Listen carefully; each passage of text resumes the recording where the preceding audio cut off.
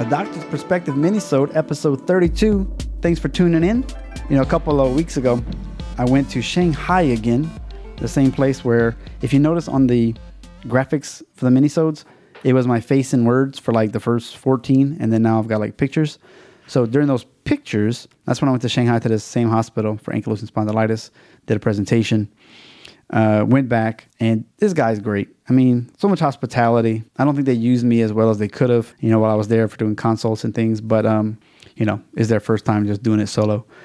But they're so hospitable. And, for like lunch, we just did it. We took dine-in, and it was my last day there, and I was like, oh, man, I saw a Subway sandwich shop. You remember the other day I was telling you about Subway and like Pizza Hut and everything? Well, I saw one again. I was like, oh, yeah, man, I really want one. I don't get to get this, but like now once a month would be great. But before that, once every 6 months. So I was like, oh, man, I want one of those and one of their sweet, soft cookies. Yes.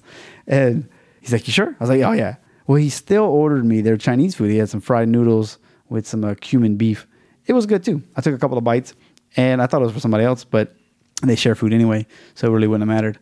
But it wasn't that. It was just me, him, and another guy, and he ordered 3 of those plus my Subway. And I was like, dude, they just threw it away. I was just like, I'm not eating it. I'm full. Like, I'm trying to tell you. So anyway, looking forward to doing that again. Like I said, very hospitable people, especially in food culture. They always are like, order more food. If they run out of food, it makes them look bad, so they'd rather waste. Did a fun Instagram video because they had all the king crabs and PP shrimp running around, or mantis shrimp, however you want to call it, in these aquariums, and you pick whatever you want. Oh, man. The mantis shrimp, by the way, PP shrimp. If you haven't had that and you get a chance, order it. Trust me, so delicious. Okay. Let's get to this episode. Art of Manliness, Long Distance Running, the myth. So I'm not a runner, not a big fan, don't like it. So this was definitely a podcast episode I wanted to hear about. What are the myths? So this guy said, hey, look, you need a goal with running. Have recovery days and running days. And if you have a program, that's the best way to do it. So a lot of people go out there, I'm going to start running. Cool. So they run for like 10 minutes. And the next day they run for 20 minutes. And then they go from like 1 mile. Then they jump into like 3 miles and 5 miles, all within like a month. And that's way too fast. So his idea is, look, you only need to run 3 times a week or so. Start slow. If you're slow, stay slow. If you can only do half a mile, do half a mile for like a week or two. Then you add 10 or 15% more distance.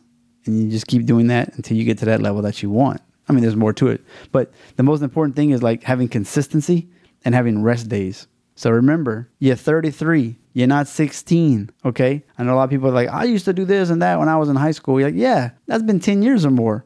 Tone it down there, champ. So for the endurance sports like a marathon and beyond, you will lose muscle mass if you don't include strength training. So some people are worried about, I'm bulky, I don't really want to run, I want to lose my bulk.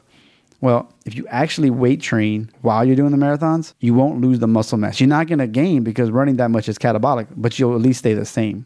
You'll also get faster finishing, better ergonomics, and you'll recover faster if you do weight training along with your running. And lift heavy because you already got endurance. So a lot of runners, they'll say, well, I'm going to do lighter weight, but do like 20 of them to build my endurance. Like, no, you already got the endurance. You run so much. You're good. You need to build some heavy lifting and work out those tendons and everything a little bit more. And keep your core strong. That's one of the big things he was talking about, is working your core a lot. It lets you finish without being overly fatigued. And, those last couple of miles, you're really tired. So your form gets bad, your time drops. But if you actually were working on your core and you're strong, you can actually finish strong too. A lot of people get injured. He couldn't say that's a myth. 70% will get hurt in a year. So it's an impact sport, And a lot of people do too much too soon, and so they hurt something. Or they don't stop when they feel something's off, okay? Form, he thought was kind of cool. Don't overstride. Like your feet should land over your hips. And then 170 cadence is a good cadence. Because you can still do a 9-minute mile, but you just take some more steps. Because apparently that's what it was. A lot of people want to do longer strides to like make up for time and everything. But he's saying, no, just make it shorter so that your foot falls underneath your hip, but then you just do more steps. So instead of 150 cadence, you want to do 170, and you'll still be able to go as fast as you're going, but you're not going to run yourself out. One of the reasons why you see fat marathon runners and things like that, he goes, you can carb load. Yeah, for a marathon, definitely. Carb load the day. Go for it. A 5K, you don't need a carb load because you're going to carb load the night before, then They're probably going to have like a donut there. You may or may not eat it. But when you're done, you might have a donut. You might have a bagel. You're drinking a Gatorade. And look, you only ran 3 miles. So you're really ingesting a lot of carbs that you didn't even burn. And if you're doing that on training as well, that's why you never really lost the weight that you thought you would lose while you're running. So I thought that was a interesting take on it from a guy who does lots of this stuff and trains and teaches and everything. So thanks again. Reach out on any of the social medias. Justin Troxler, MCC, Media, Commerce, Chiropractic. Love you. Thanks for writing reviews. doctorperspective.net/reviews. Y'all just went #behind the curtain.